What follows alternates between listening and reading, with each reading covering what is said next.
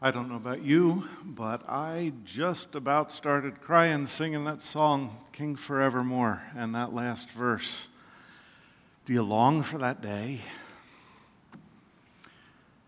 Wow, when justice rolls and faith is sight, when we are with Him delivered from our present struggles and enjoying the far, far greater glory that is ahead of us. Sometimes it can seem a long way away, and sometimes it can seem really, really hard. How on earth can we ever get there? Actually lends itself to a discussion of Zechariah. We come to the second to last in our study of the minor prophets. Several of you commented this morning along the lines of we're going to have to be here all day if we're going to get through Zechariah.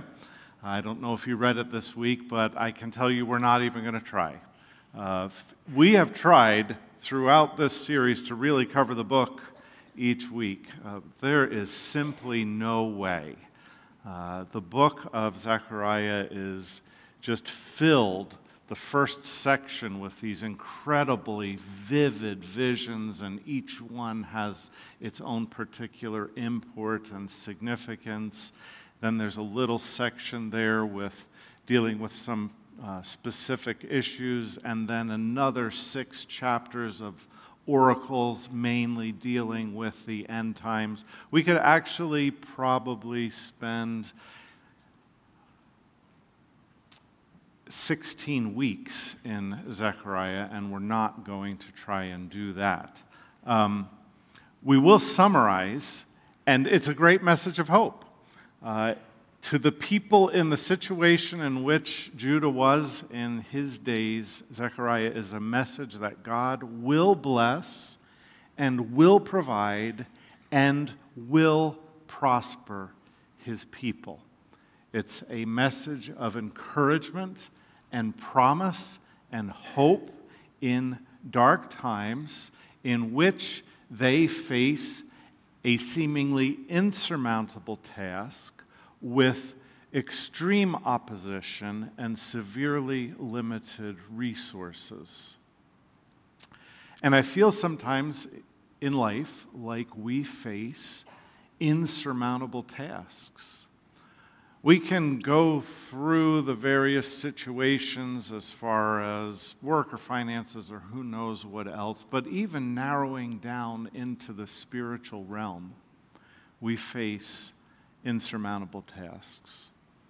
Some of us contemplate what it is like to raise our children in today's world, in which it seems like just about every aspect of culture is stacked against us, in which it seems like daily there is constant bombardment with exactly the wrong messages, in a time in which most people think that their kids probably, for the first generation that I know of, in which most people think that their kids probably won't have it better off than they will. It's intimidating. It's impossible in this world to raise our children. If we think about the winning, the saving of souls that are in chains of darkness around us, and facing an eternity without Jesus Christ. The message itself is hard enough, but once again, it feels like culture and history and everything is setting itself up against the progress of the kingdom of God, against the advance of the gospel, not only around the world, but even in our very own neighborhoods. How is it that even one soul can be saved in these present circumstances? Sometimes it feels like we have faced an insurmountable task as a church over this last year. We have had tragedy upon tragedy. in the midst, again, of the various circumstances in our culture that set themselves up against us. How can the church survive? Yes, Jesus says that the gates of hell won't prevail against it, but how is that even possible? How can we overcome sin in our own lives that so easily besets us, that causes us to stumble, that confronts us day after day? How can we experience progress in our own souls? These are insurmountable tasks. These are mountains that face us. And looking at them, we ought to despair. We ought to tremble. But the message of Zechariah to the people in general and to two specific leaders is that God can fit you and empower you for the task ahead. God can and will fit and empower you for the task ahead. So what we're going to do is narrow Zechariah down to 2 chapters. It's in that first section with the visions. There are 8 visions. You could look at these visions in Zechariah like concentric circles. The technical term is that it's a chiastic structure. It means that the first and the 8th visions are related, and the 2nd and the 7th, and the 3rd and the 6th. And then right in the middle, you have the 4th and the 5th vision, which allow us to focus on the central message of that section of the book of Zechariah. The 4th vision is about Joshua, the high priest. The 5th vision about Zerubbabel, the governor. 2 men facing impossible tasks who are fit and empowered by the Lord for what is ahead of them. So let's look first at Joshua, the high priest, in Zechariah 3, verses 1 through 3. Let me read as you read along. Then he, this is the angel who was showing Zechariah the visions. Then he showed me Joshua the high priest standing before the angel of the Lord, and Satan standing at his right side to accuse him. The Lord said to Satan, "The Lord rebuke you, Satan.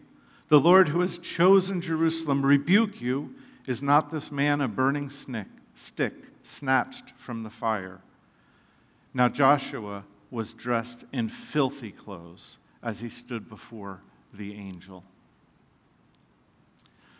Here you have Joshua, who is high priest over the people in the land of Judah after they had returned from captivity.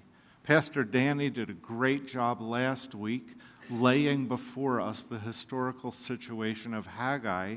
Haggai and Zechariah wrote at the exact same time, addressing the exact same situation. And so here you have the people who have returned from exile in Babylon. They're living in the land of Judah. They are living in Jerusalem. And Joshua's task is to bring spiritual restoration among a people that has forgotten the Lord, among a people that has been living in moral decay, among a people that even before the exile had descended into idolatry and unfaithfulness towards the Lord, who were characterized by corruption and injustice and abuses and sin, and then gone into exile, spent decades, 2 generations among a heathen people, totally separated from the life of the temple and the instruction that would be provided by the priesthood, now having returned to a place that was totally broken down. And they've actually been living there for years without a temple as a focus of worship. They've been living there for years, actually continuing in many of the same sins. If you read through Ezra, Nehemiah, and also Malachi, you can read about the sins not of the past, but of the present in post-exilic Judah. Joshua is supposed to bring about restoration, spiritual life, in a people caught in moral decay, spiritual ignorance, and sin. And as the high priest, he represents that people. And so we read in these verses about the filthy clothing that he is wearing as he carries on the ministry. When these verses say that the high priest is standing before the Lord, that is a phrase that describes a high priest carrying on the ministry of the priesthood in the Lord's presence. And Exodus chapter 28 describes for us in great detail the pure clothing and all of the accoutrements that the priest is supposed to have as he stands before the Lord. And here you have Joshua standing before the Lord with the very worst kind of filth. We don't really speak the words from the pulpit and don't translate them in the Bible, but you get the idea of the very worst filth you can imagine covering the clothing of the high priest who is supposed to be holy before the Lord. And it represents not only the sin of the people, but it represents his own sin. And as he stands before the Lord, the accuser is there. Isn't he always there? The accuser is right there beside Joshua. And he's pointing at him. He's saying, look at him. He's filthy. He's disgusting. He doesn't deserve to be before you.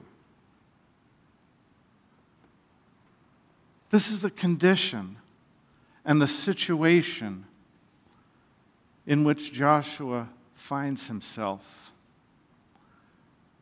And the solution is so beautiful.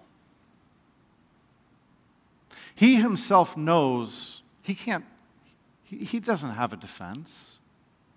He stands there in silence, recognizing his guilt, his unfitness for the task that is set before him. He knows he can't do anything for himself. And the Lord steps into his defense, rebuking the accuser, and then directing a remarkable change. Let's look at the following verses. Really, this is all we need for a Communion Sunday. Look at verses 4 and 5. This is the angel of the Lord. By the way, little side thing, not even in the outline. So many times in the Old Testament, when you read about the angel of the Lord, it is the Lord himself. This is the Lord Jesus Christ defending Joshua. Take off his filthy clothes. And then he said to Joshua, see, I have taken away your sin, and I will put fine garments on you. Then I, Zechariah, said, put a clean turban on his head. So they put a clean turban on his head and clothed him, while the angel of the Lord stood by. The solution when Joshua can't do anything for himself is that the Lord does everything that is necessary, removing those filthy, sin-stained robes and arraying him in pure garments of worthiness. And then the crowning moment is this turban. If you read about the turban back in Exodus, it went around the head of the high priest and had a little placard on it that said, "Holy before the Lord." Joshua is made to be holy before the Lord because of the clothing that is provided for him. And of course, you know where this is going. Joshua is a representative of who we are.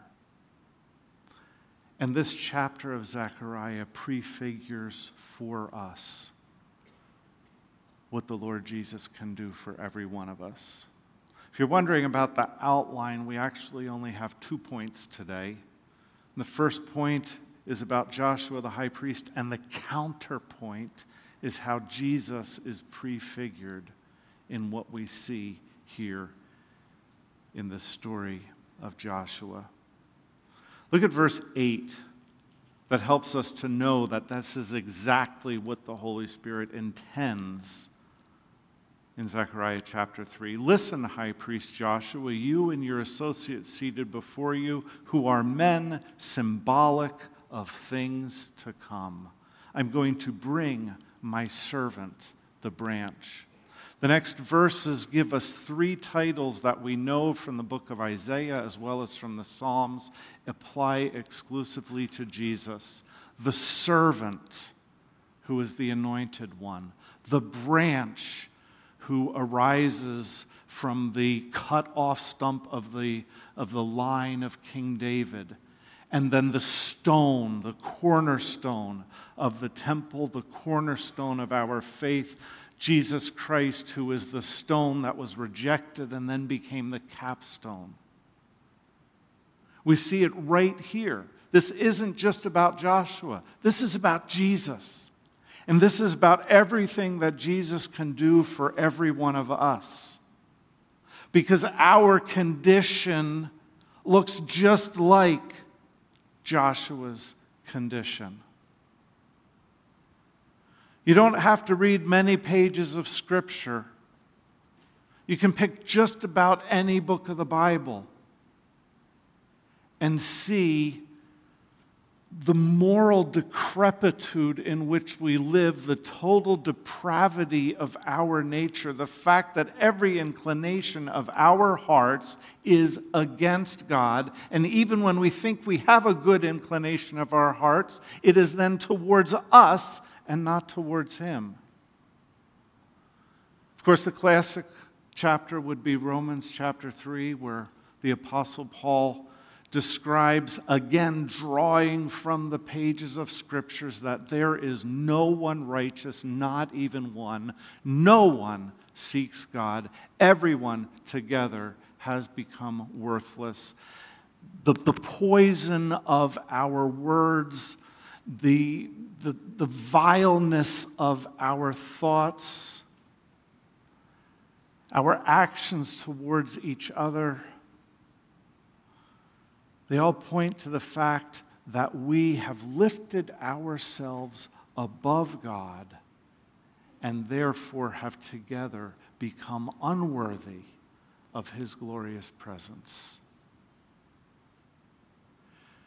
Now, there are probably, in fact, I know, because we can talk with them all the time, plenty of people who think, yeah, but that's really not me. I'm actually a pretty good person. And instead of listing that vileness that I have described, we can list the good intentions and our generosity and the ways that we have helped other people. That is described for us in Scripture as self-righteousness. And here's what Isaiah has to say about our self-righteousness. It is like filthy rags. It's the image that Zechariah is referring to. It's that same absolute filth. Our acts of righteousness, the good things that we think we're doing. If we list on our spreadsheet of the bad things I've done and the good things I've done, Isaiah takes the list of the good things that I've done and says, that's the filthy rags. Those don't make me worthy of being in God's presence. Those are simply a continuation of the list of everything that separates me from God. Remember, Jesus' harshest words weren't for the serial adulterers and the greedy and the betraying tax collectors. Jesus' harshest words were for the self-righteous Pharisees and leaders of the people who thought that they deserved a standing before God. And in that condition, we find ourselves in great need. We find ourselves in a situation in which we are unable to help ourselves or anyone else. Ephesians chapter 2, verse 1 says, we're dead in our transgressions and sins, unfit to do anything to help ourselves or anyone else. A dead body can't get up and walk, never mind help somebody else.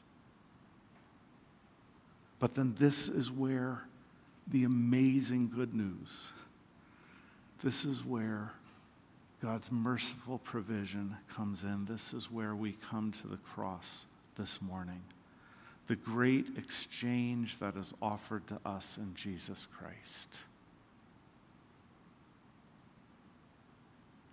I don't know what your particular brand of filth is this morning. I can imagine for some it's financial dealings that we hope never actually come to light. For others, it might be the kind of addiction that looks really good in the office and at home, but it's still addiction. Whether the pills come from the street or the pharmacy, or whether the addiction is actually to our own pleasure or our own pride or our progress in life. The numbers tell us that there are way too many in this room who are addicted to pornography and other kinds of moral decline.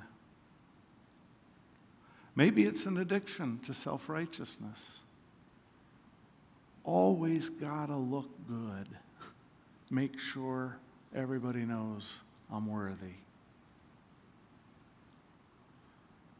Can you believe that the spotless Lamb of God said, "Give me your filth"? That's what happened on the cross. Just take that second to look in your own heart and the very worst thing, the thing that you hope you don't remember anymore. Jesus said, "I'll take that." The New Testament describes what took place on the cross as a change of clothing. Jesus said, "Take off those filthy garments and put them on my shoulders." And when he went to the cross, he went there bearing that filth. And he took upon himself the punishment that we deserve. And it didn't just stop there. For those who believe in him, there's not only expiation, that's removal of that sin. There is then clothing in his righteousness. He took off his pure and holy raiment and wrapped it around us. Said, "Here's my holiness, Tom. Be clothed in it." You can be in God's presence. You can stand before him, clothed in the righteousness of Jesus Christ. That's how we can be fit for the insurmountable task of holiness before God, who is holy, holy, holy. And so Isaiah just rejoices. "I delight greatly in the Lord. My soul rejoices in my God, for he has clothed me with garments of salvation and arrayed me in a robe of his righteousness." Charles Spurgeon, at this point in Zechariah, said, "If Satan wants to accuse us, any page of our history, any hour of our day will furnish him with the material for his charge." But Jesus is ready to step in and drive the accuser away and cleanse us of every spot of unrighteousness and fit us for the kingdom of God. And then there's more. The second vision is a vision that affects Zerubbabel, and he is the governor. So Joshua is the high priest responsible for restoration of spiritual life. Zerubbabel is the governor, who, by the way, is in the line of David, but in this particular moment of history, he's not a king. Darius is king. Zerubbabel's just kind of a puppet governor who's supposed to make sure that everything stays in order in the land of Judah. And he has come to a country and a city that is in absolute devastation. And his monumental task is to rebuild the temple, rebuild the walls. And all he has is a literal mountain of rubble. He has enemies on every side. This is the situation in which he finds himself. Nations around who oppose any sort of restoration. In fact, there's even a lawsuit going on. Pastor Danny talked about it last week, saying, hey, you're not supposed to be doing this, appealing to Darius. Darius looks in the record and says, no, that work should continue on. Point is, opposition from outside, opposition from within. The people have been caught in lethargy, overwhelmed by the impossibility of the task and the lack of resources. And Zerubbabel is somehow supposed to accomplish the rebuilding of this temple and this city. How can he ever do it? Well, the vision gives the answer in a way that's a little bit difficult to understand, but wow, so powerful when you get into it. Let's read chapter 4, verses 1 through 3. The angel who talked with me returned and woke me up like someone awakening from a sleep. He asked me, "What do you see?" I answered, "I see a solid gold lampstand with a bowl at the top and 7 lamps on it, with 7 channels to the lamps. Also, there are 2 olive trees by it, one on the right of the bowl and the other on its left." Now, there's been a lot of research into this lampstand. Naturally, we go to the idea of the menorah, but if you dig into it, it's probably actually not describing the menorah, but rather something that is more like a chandelier. So you've got this lampstand that consists of a bowl in the middle, and around the bowl there are 7 lamps, and each of the 7 lamps has a channel in which a wick is placed. So actually 49 burning wicks, a bowl, 7 lamps, 7 channels for a wick within each one of those lamps. If you're familiar with Scripture, you know that 7 is a really good number. 7's the number of perfection. 7 times 7 is like perfection squared. This is an amazing lamp. It's brilliant. It's like the best lamp you could ever have, but there's a problem with this lamp. 49 wicks are burning, lighting up this room wherever it's placed. Google and I did some time together this week and figured out there might be about 5 gallons of oil burned every day to keep this lamp going. An impossible resource to be provided. But there's an answer in this vision. You've got 2 olive trees right next to it connected with the pipe. And these olive trees keep providing oil to this impossibly brilliant, beautiful, perfect lamp. And the angel says to Zerubbabel, to Zechariah, "What do you see?" Zechariah's like, "I don't know." In fact, Zechariah asked the angel, "What is this?"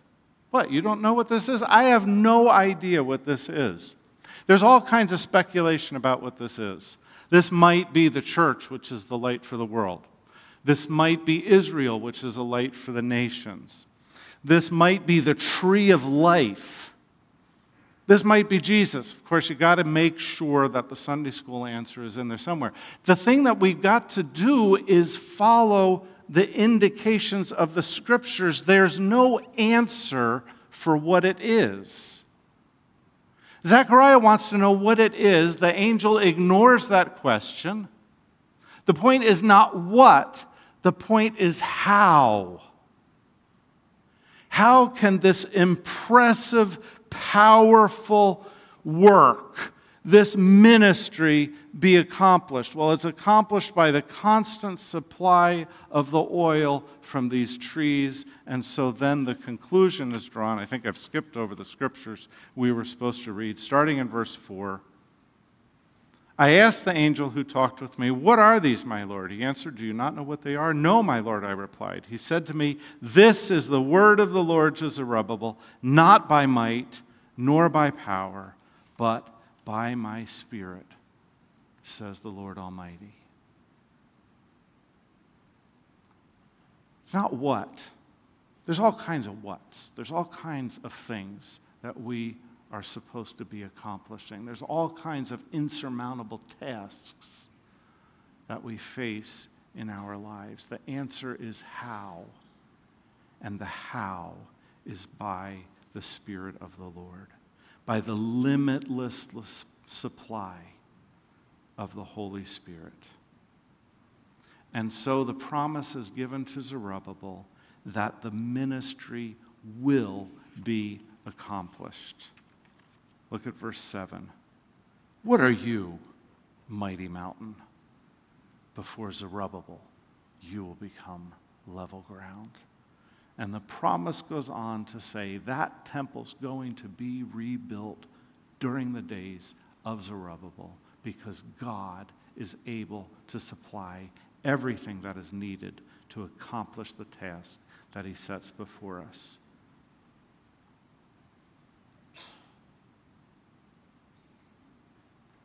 And of course, that's not only a message for Zerubbabel. The counterpoint here is that the Holy Spirit, the New Testament ministry of the Holy Spirit is prefigured in Zechariah, but it's something for us today. We need impossible resources to accomplish the insurmountable tasks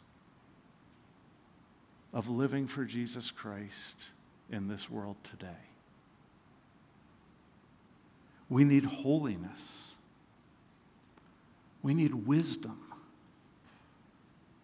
We need power. And every one of those things is provided for us because Jesus gives the Holy Spirit without measure. Look at John 7, verses 38 through 39. Whoever believes in me, as the scripture has said, rivers of living water will flow from within them. By this he meant the Spirit, whom those who believed in him were later to receive. Up to that time, the Spirit had not been given since Jesus had not yet been glorified. The resources aren't meager. The resources aren't barely enough to help us get through today. The resource of the Holy Spirit is a stream of living water that bubbles up and overflows. A perfect provision of everything that is needed. The difference between Zerubbabel's day and our day, and the difference between John's day and our day, is that it's not only a promise, but it's fulfilled. John said the Spirit hadn't yet been given because Jesus had not yet been glorified. Jesus said, unless I go to the Father, I can't send the Spirit. Jesus ascended to the Father and has sent his Holy Spirit. Paul tells us in 1 Corinthians chapter 12 that all of us who are in Christ Jesus have received the Holy Spirit. There's no exception. If you are in this room or anywhere else in the world and have placed your faith in Jesus Christ, you have the unlimited supply of the Holy Spirit dwelling in you at this moment and every moment. And He is sufficient for all that we need. The Spirit gives us everything we need. Look at 2 Peter chapter 1, verse 3. His divine power has given us everything we need for a godly life through our knowledge of Him who called us to His own glory and purposes. Not most, not some. Everything that we need for life and godliness is provided for us by the Holy Spirit. The command that is given to us in this regard is to be filled with the Holy Spirit. There's a difference between having the Holy Spirit in you as a mark and seal of your salvation. That's what every one of us has in Jesus Christ. But daily walking in the power of the Holy Spirit, in submission to Him, this is what we are commanded. Be filled with the Holy Spirit. It's an interesting command because it's passive. Not fill yourself with the Holy Spirit. You can't do that. Be filled with the Holy Spirit. All we can do is place ourselves in the position of submission to God. He is the one who does the filling. And as we come before Him every day, He provides us everything that we need.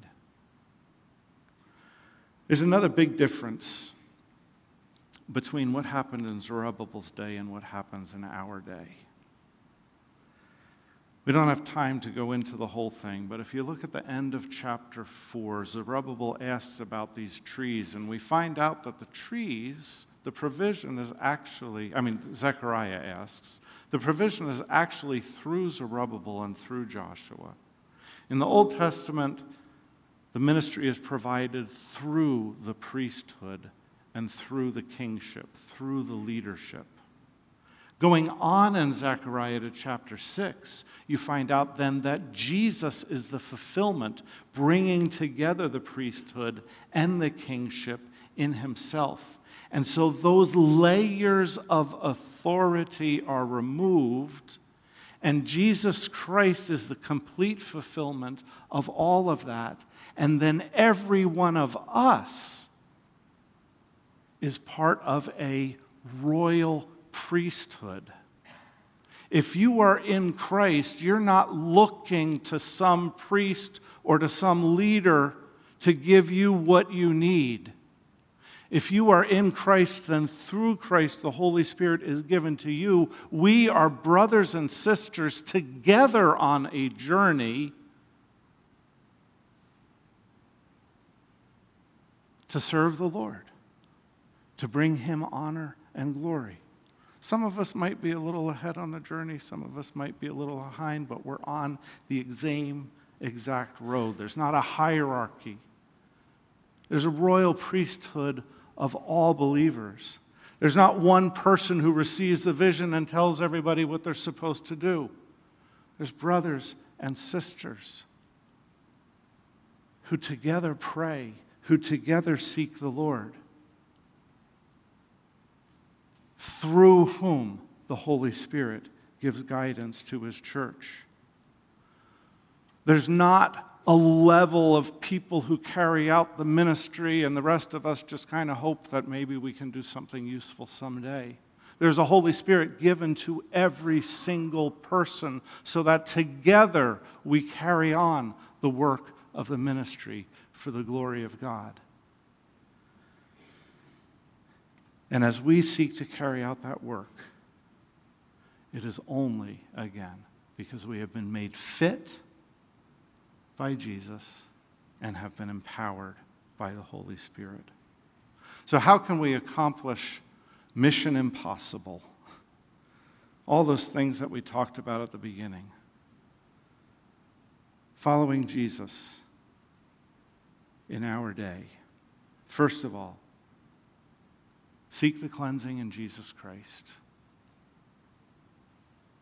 His robes of righteousness are available for us today. Second, daily submit to the Holy Spirit. This is actually a daily practice, part of our spiritual disciplines, part of our prayer life. Holy Spirit, control my life today. Confessing the other things to which we give our loyalty and that we allow to control over us, and asking Him to fill and to bear His fruit in us. And so prayer, of course, is an essential part of that. Confessing, asking, seeking His fruit, seeking His fullness, and then finally, taking it one day at a time. It's so amazing that in that same passage where we read, "What are you, mighty mountain? You're going to be leveled before Zerubbabel," we also read, "Do not despise the day of small things." Zerubbabel didn't build the temple in one day, just set a stone. We don't have to try and accomplish all the big things right now. Rather, ask the Lord, what is it today? What is the small thing that we, Carey Alliance, can do today? What is the small thing that I, decrepit individual, but fit by Jesus and empowered by the Spirit, can do today? Let us not despise the day of small things. Heavenly Father, thank you for the encouragement of these words. One thing we see is how very desperately we need you.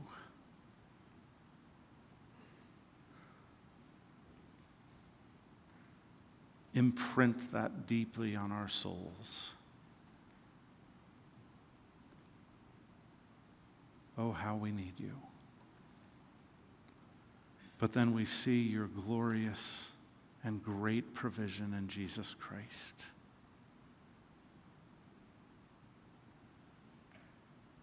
And so, how can we even be bold enough to claim what you have made available?